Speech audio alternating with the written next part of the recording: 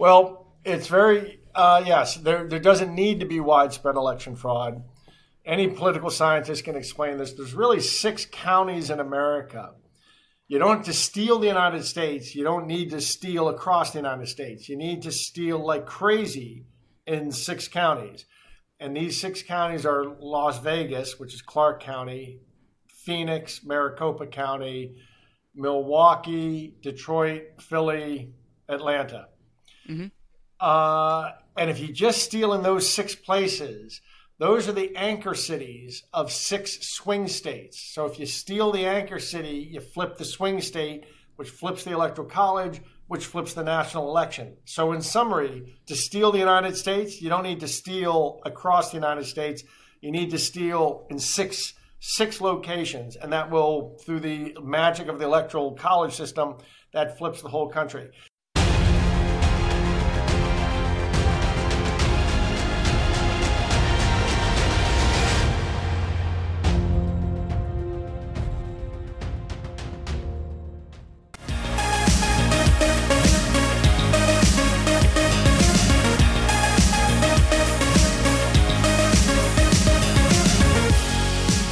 It is Monday, and it is the 15th of March, 2021, and this is the Create Your Own Life Show.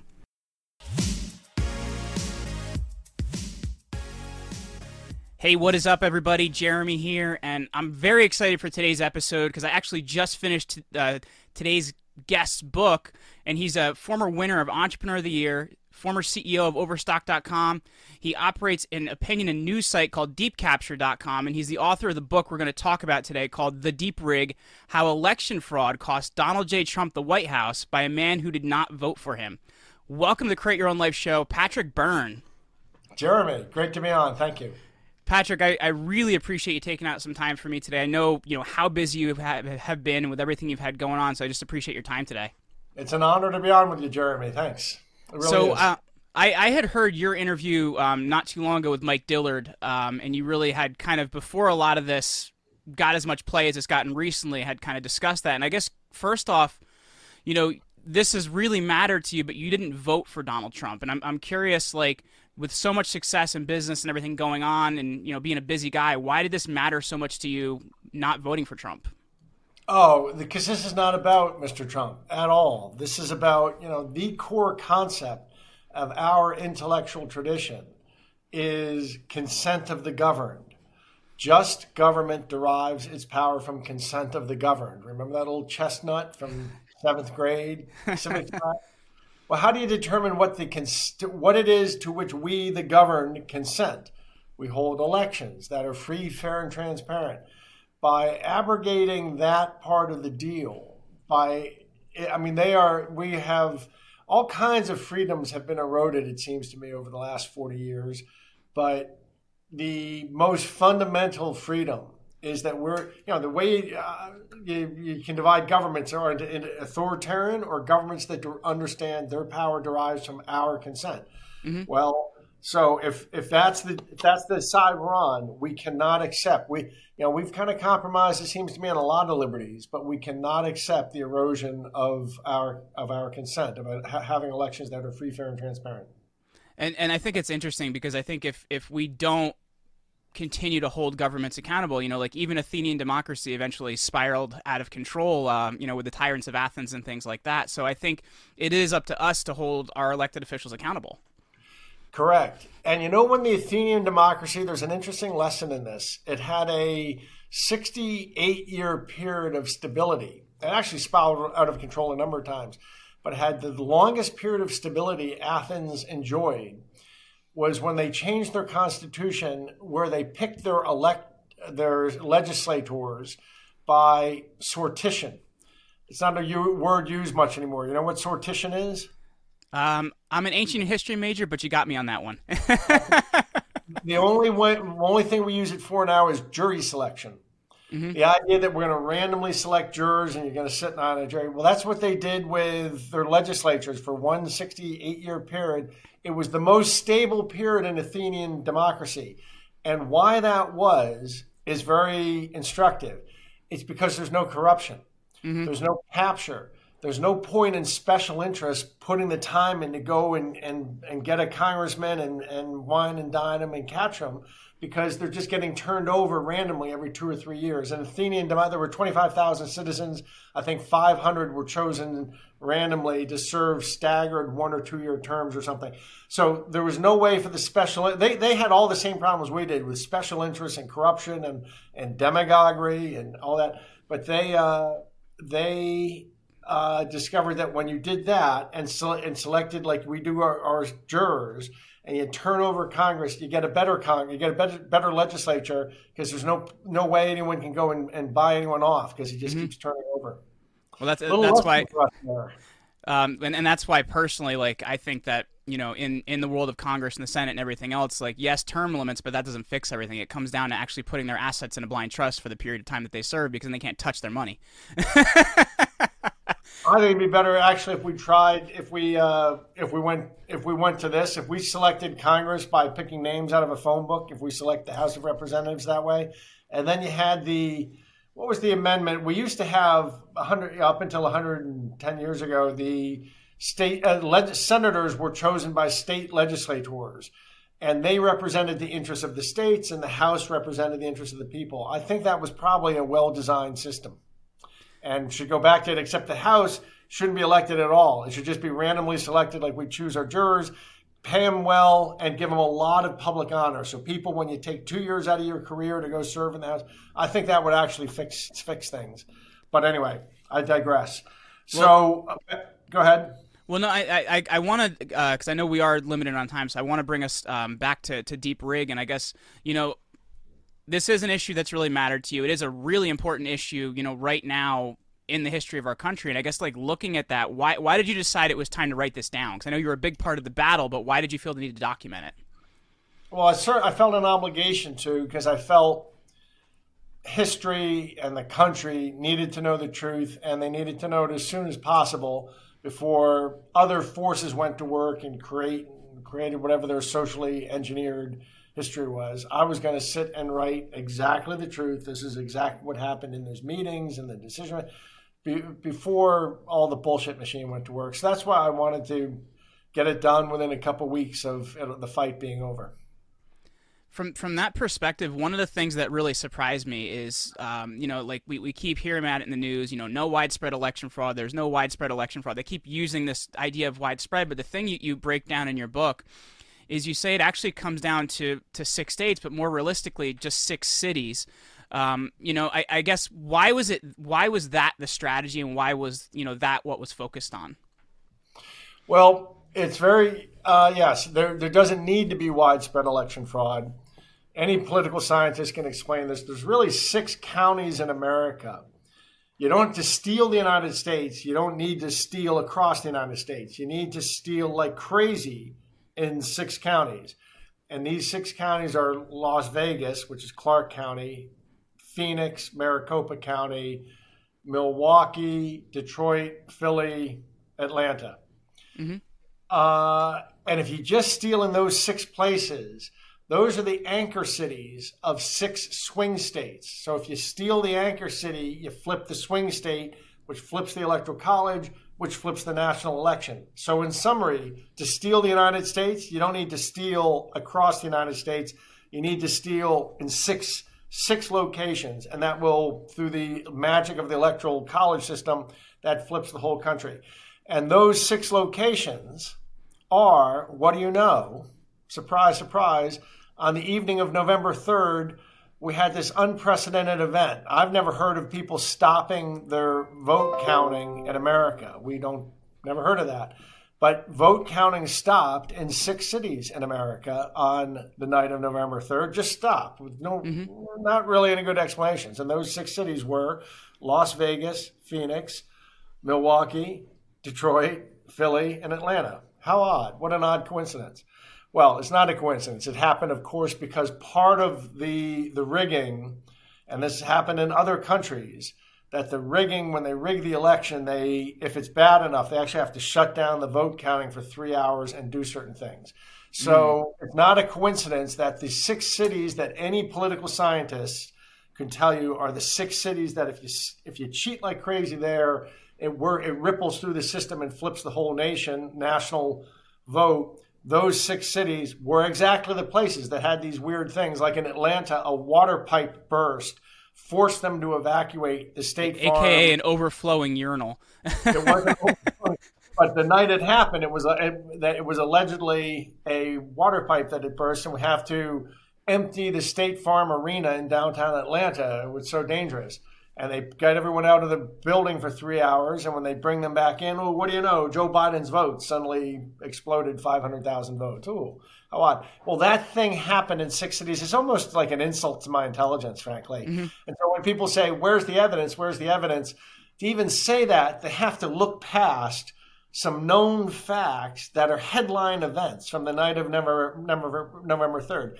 Anyone with a room temperature IQ should be able to look at this constellation of facts. There are 6 cities that have this special property. They are Democratic stronghold anchor cities of swing states. And what do you know, on election night, those 6 places shut down for 3 hours. That should really be tipping, that smells like skunk in a very big way to me. And then when you start digging into why they shut down and what happened when they were shut down, the pattern becomes very clear. That's the main point where they rigged the election. So I guess from that standpoint, you were talking about how some of the servers connected and stuff like that, and you had traced some of the IPs and whatnot. But I guess looking at it, what actually happened in that time period there when they were shut down? Like what occurred that changed everything? Well, there's a number of different levels to this. There's retail, wholesale, and industrial. Mm-hmm. And at the retail level, we're talking about, dead people voting, a dead guy voting. At the wholesale level, you're talking about systems where they created where, say, all kinds of, hundreds or even a couple thousand dead people vote in certain states. But at the wholesale level, we're talking about the possible injection of tens or even more likely hundreds of thousands of votes into each of these areas. And then when you get even really, the truth is there's very strong evidence at this point that there was international vote flipping. So which probably approaches 3 million votes. But let's just start with, and I mean really good. I'm now a believer in, and this is in the book. I threw some information in the book about this. We've been keeping it out of I'm letting this work through the official processes, but I now am a strong believer that there's been very strong international involvement in this. But let me give you an example of the kind of things that went on. In Nevada, if you went to the Secretary of State website and registered to vote, all your information was sent to Pakistan, to a company called Kavtech, which is a corporation in Pakistan that does cyber stuff, but it's very much associated with Pakistani intelligence, which is called Pakistan ISI. And so why were they taking our voter rolls? It was very important for live voter rolls to be held overseas, because what they are doing is, so when they get to the point, there's also shaving between candidates. Mm-hmm. And I think that all these techniques were used, and Donald Trump, and I say this not as a Trump guy, I think all these techniques were used, and Trump was still winning. And that's what Sydney means when she says he broke the algorithm. He was still winning, which is why they had to do the thing where they shut down. And then they do things like this. They'll take a bunch of blank votes and slip it into the machine. Now, as those votes go through, the machine needs to know, it needs to check. You can't just do it with blank votes. It needs to check off that each one is associated with an actual legitimate voter. Well, we believe the systems were actually going online in real time, going to Pakistan or wherever and checking who has not voted yet. Okay, Joe Blow. Okay, check that off. We'll attribute this to Joe Blow. Okay, who's the next one? Here's the next blank. So as they're feeding in a stack of 50 blank ballots running through the machine, maybe 50 counterfeit blank ballots running through the machine's going online to check overseas. So we're seeing that kind of weird packet traffic between these machines and overseas connections in the middle of just processing votes. So there's all kinds of funky stuff that needs to be explored. Really inappropriate stuff. And these are machines that aren't even allegedly connected to the internet. So that's an example. There's that kind of stuff internationally. It looks like there's man-in-the-middle attacks internationally where they're getting between two computers that are talking to each other and the computer, they inject themselves, the hacker does, and then they can kind of imitate each side, and they're a man in the middle, and they alter the conversation between computers. There's all kinds of hacking techniques that are manifested in what we've come across, as well as all the normal stuff, as well as counterfeit ballots in Georgia, as well as, there's this, it's like there's a cocktail of techniques, and the cocktail was mixed differently in each state. That's another important thing to know. Mixed differently based on local conditions and what you could get away with. But it was mixed. There's a cocktail of techniques of these different levels, and they all show up in those 6 states in different proportions. Well, one of the things that really surprised me that you described in the book is you talked about the legal teams working on this, and I know even like just from an observer, not really knowing the back end information until I read it in the book, but I always felt very comfortable with seeing what Sidney Powell was doing and seeing her on Lou Dobbs and things like that. She just seemed very competent at what she was doing. And you mentioned kind of the incompetence with Rudy's team, and I'm curious, why do you feel that the president continued to work with Rudy's team when yourself and Sidney and General Flynn had a clear path to victory for him? Well, and I go through this in the book, and I don't mean to slam Rudy. Rudy's a great American. No, he's been a great American. It just seems like this was, it's at this point in his life, it may not have been the right case for him. It was not the right case. It was an extremely complex case. They did not understand initially how cyber this case was going to be. So now you're talking about a 76-year-old man running a very complex case, and then the complex case starts having a bunch of cyber aspects to it. Well, I'm not sure this is a fellow who knows how to do his own email. I'm not sure of that. He just was not the man for the job, although I love him dearly, and I'm sure I've hurt his feelings. I know I have by saying this. He absolutely was not the man. It's absurd. And, that was an unforced error on Donald Trump's part. I think that what happened was, often is the case, as people get old, you'll know this someday, Jeremy, and you'll be, once you're out of your teens, you look like hey, I'm in my mid-30s, man. Give me a break. Are you really? Yeah. There must be a picture in your attic somewhere, a portrait in your attic growing old. You look like you're Yeah, I'm Dorian Gray, man. That's right. Well, people get older and they lose friends, and they get to be 74. Nice coffee cup there, by the way. Nice. My Oscar Wilde cup. Speaking of Dorian Gray. Exactly. So people get old and they kind of hang on to their friends through things that they shouldn't. And I think that Rudy was not the man for the job, and he should have been advising the president, but he should not. And the president has trouble. He's really I don't want to say a softie. I came away with a very different feeling about him after spending 4 hours than I'd had. That really surprised me in your description in the book, because I think we get the idea of, he's this big bravado, big tough guy, you're fired type of person. No. He's really quite not at all like that. I wish he'd been like that. He'd still be president if he were still like that. There were people he should have fired on the spot in the 4 hours I was there. Terrible support from his people. In Rudy's case, I would never accuse Rudy of anything disingenuous, but there were people around him that were so bad, as I make clear in the book, that everybody who interacted with that team that I knew and talked to privately came away saying, everybody came away saying that's so bad, we suspect certain people are actually working for the opposition, working for trying to keep it derailed. Not Rudy himself, but some of the people on the team were so disruptive, and maybe they're just that. They're former government employees, and maybe you can get away with being that kind of a person in government service. I don't believe so. The government people, I'm a libertarian, so I'm supposed to always be bashing government people.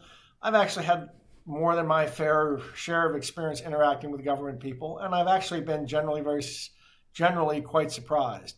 You don't really have duds. I normally think you don't have duds in government. You get corporate America, sometimes there are good duds that hang.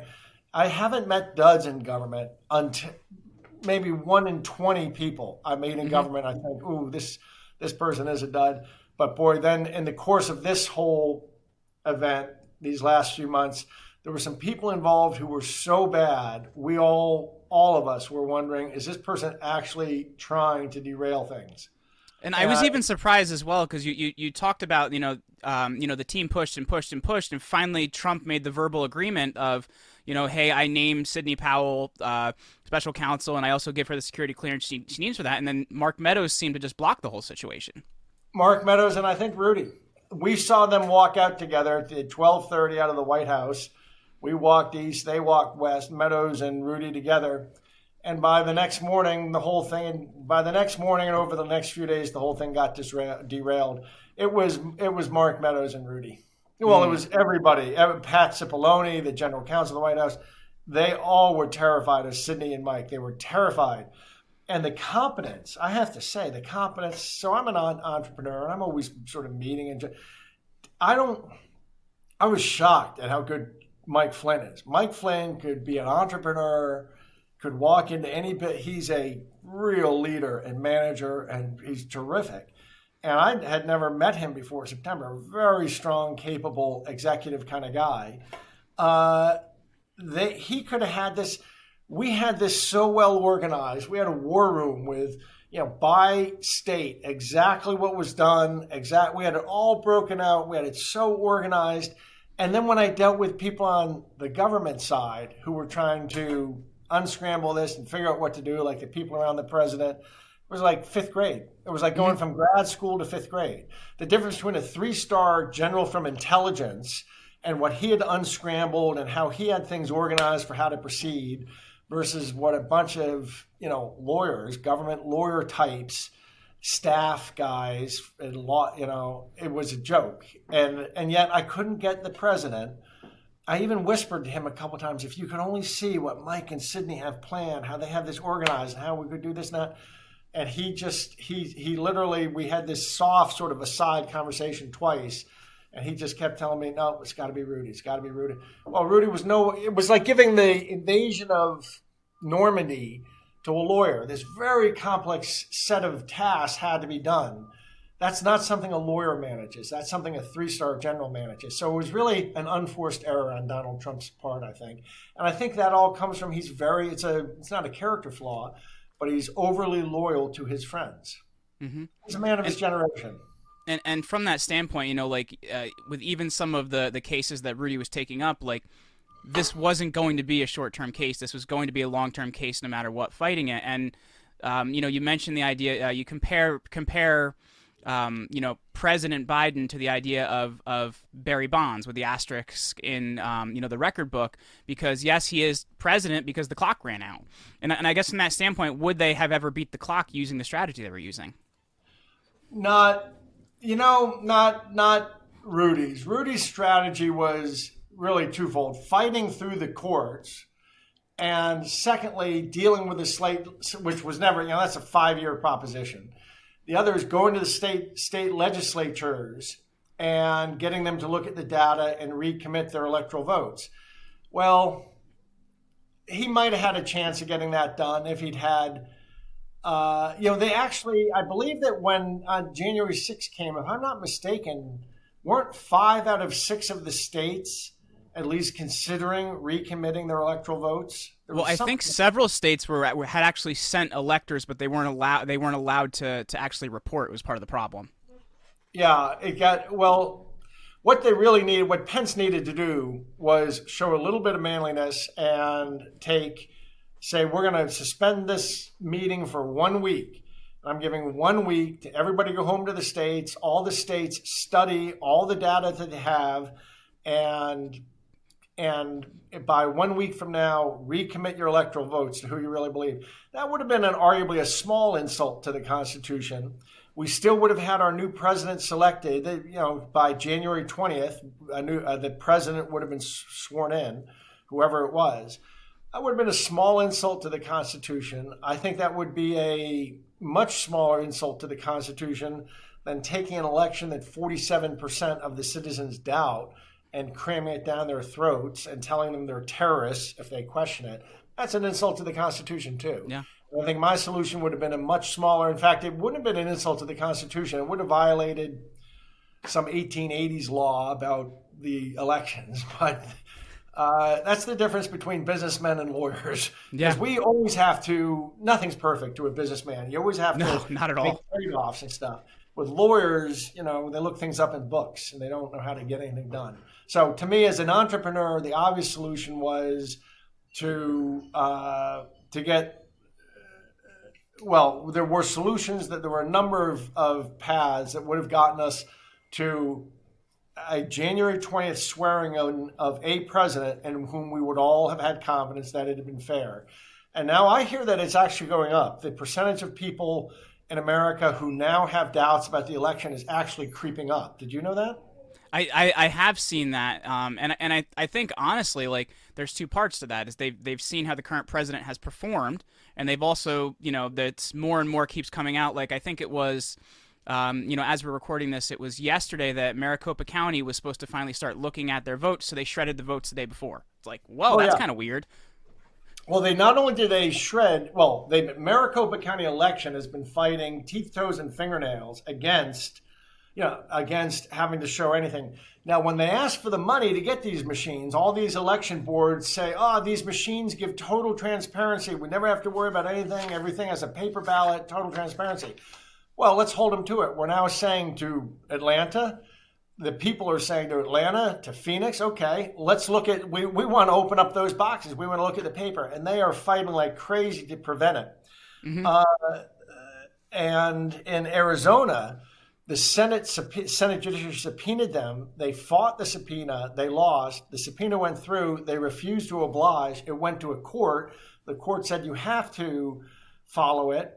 And then they sent, they just have been fighting it like crazy. And then last week they sent a very mysterious message where they sent to the Senate a message that said basically, okay, you won. Okay, we'll send them over.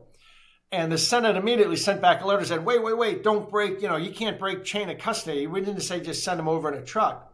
Well, but my guess is what we're going to find is the Arizona Election Board we will learn that they broke the seals on the ballots, and they would say, we thought that we all agreed we would just send it over or something like that. And that'll be their excuse for why they broke the seal. And then 2 days later, they found enormous bags of shredded 2020 ballots in their trash, and one member of the this is hilarious, the Maricopa County Election Board, who lives out on a farm outside of Phoenix, had a big fire, and the fire got out of control that night, and the fire trucks came.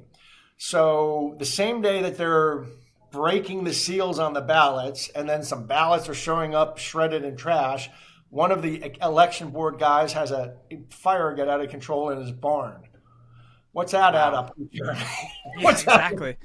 Well, Patrick, let me ask you here, because I know we only had till the top of the hour. How are you doing on time? Because I had a few more things I wanted to ask you. I've got about 15 minutes if you do, but I don't. Okay, good. That's perfect. I don't want to waste your time, but I do have a few more things I want to ask you. And you mentioned the paper ballots and the voting machines, and one of the things that's been in the news a lot recently are the massive lawsuits that Dominion Voting has filed against, I believe one against Sidney Powell and one also against Rudy Giuliani.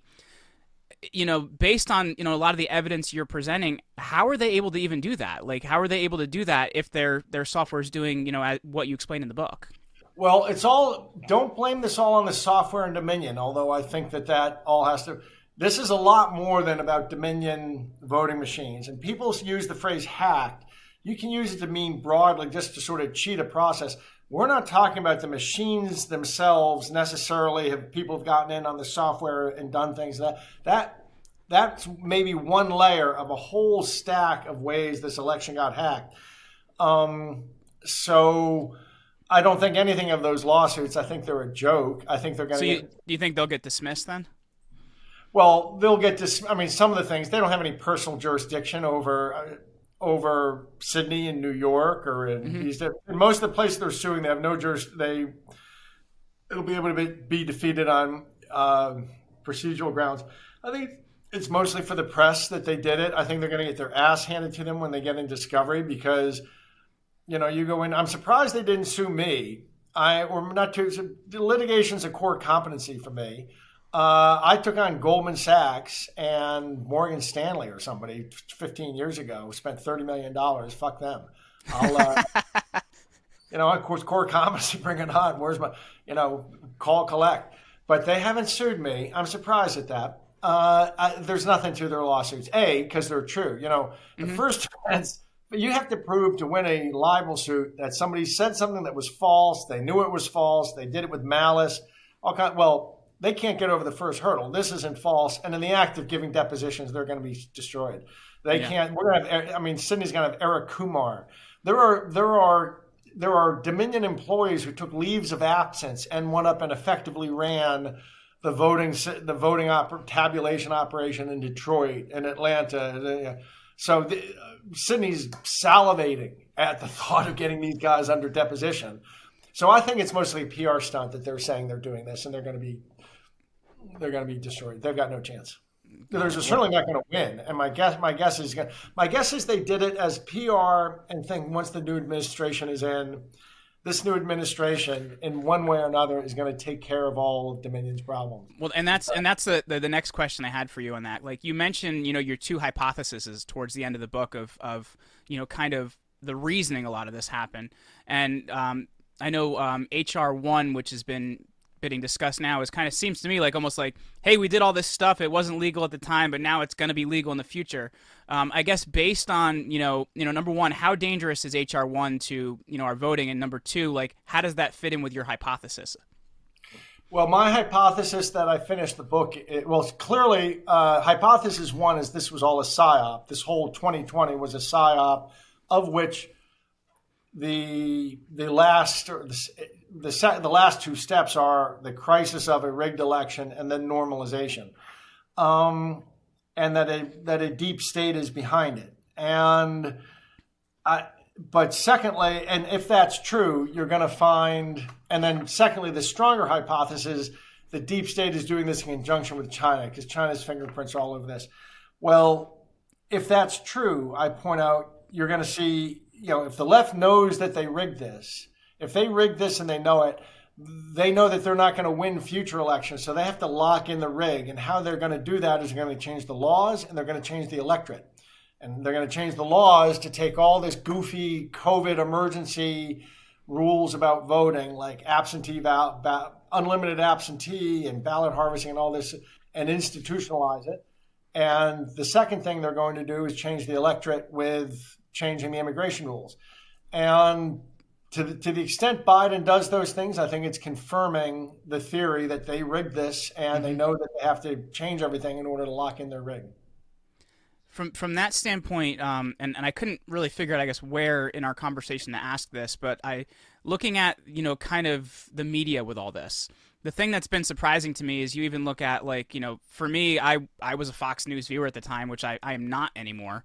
And it seemed like they were so excited to continue, like, calling states for Biden at the time. Like, where does kind of the media complicity fall with all this? Well, to me, it's great because they're showing their slip. They're showing their, it's probably an expression even too old for a guy. They're showing their true colors.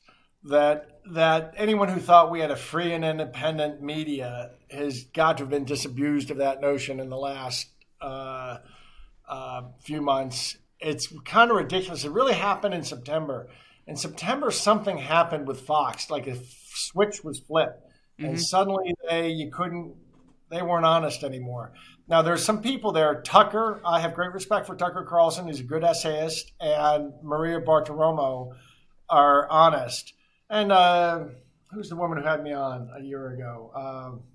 Martha McCallum. Yeah. But even them, they all sort of got weak-kneed. And they all got weak-kneed, and some limits were put on them, I think, and they couldn't. So I don't know what's happened at Fox. Murdoch's kids took over, in the summer, and they're quite lefty. And one of their wives, they're kind of New York socialite guys, and their wives are and such. So it's important to people like that, that they walk when they go into the Carnegie Hall, that everybody stands and applauds or something. So they care about stuff like that. The wives in particular, in my experience, and so it's. So, yeah, Fox became, other than the people I just mentioned, it became kind of unwatchable. Hannity is still out there. There's a few big personalities who's too big for them to control, but the other ones are kind of towing the line. From that standpoint, then, the final two things I have for you, Patrick, the first being, like, history. How will history view what happened in 2020, and I guess not just the election, because as you said, there was a whole bunch of things that happened at once. Well, it could view it as the American Republic had a history, 1776 to 2021. And that may well be, 245 years? Yeah. And that may be how history views it. Or history may view it that there was an attempted or a temporary coup in America, the United States, we said all these years that we're exceptional. Now's the you got like that old joke goes, you got the Distinguished Flying Cross, go out and do some distinguished flying. Mm-hmm. For years we've been saying that this is the exceptional country. What happened here has happened in dozens of countries around the world, and most of them never emerge. Mm-hmm. They have emerged decades later, like in the Eastern Bloc. They just they never emerge. Well, if America is the exceptional country, then we have something in our DNA that is going to make it possible that this does not stick here. Mm-hmm. And there are different ways that can happen. The most important thing is as I'm telling people, get involved in your local election, the mechanics of the election, your election board, run for the board, volunteer to work in the 2022 election, especially if you live in a swing state, and don't do the 4-hour training so you can go and observe. Do what the lefties do. Go and take 2 days, do the training so you can work in the precinct and then work in the precincts. And I know that there's a group called Bikers for Trump. I wish they were just called Bikers for America, because it's not about Trump. Right. This is about... And I wish these bikers would go and get that training, and all of them go to work in these precincts. Because, you've seen the movies where these goons, where the goons come out and they just try to intimidate these observers, and they get away with anything they want. There need to be some Republicans who man up and get that training and go, not because they want to fight, but they're going to go work in the precincts and make sure none of this stuff happens in 2022. And there's a 50-50 chance that if we do that, we can... If in 2022 there's a fair election, I think we're going to take the House, the Senate, we'll stop all this goon stuff, and then it'll be time to restore the American Republic, because the American people have seen now, have had a taste of what the goon left has in store for us. Just in the last month, we see what the goon left has in store, and Americans don't want it. But we have at best one chance in 20 months from now. And we have to be involved in the election mechanics. Well, Patrick, you actually answered my second question for me, so thank you for that. And that was kind of what can we do from that standpoint. So I really, really appreciate you taking out some time today. I know how busy you are. Once again, for the people listening, the book is The Deep Rig: How Election Fraud Cost Donald J. Trump the White House by a Man Who Did Not Vote for Him. Our guest today has been the author Patrick Byrne. Patrick, where can we find the book? Where can we find out more about you?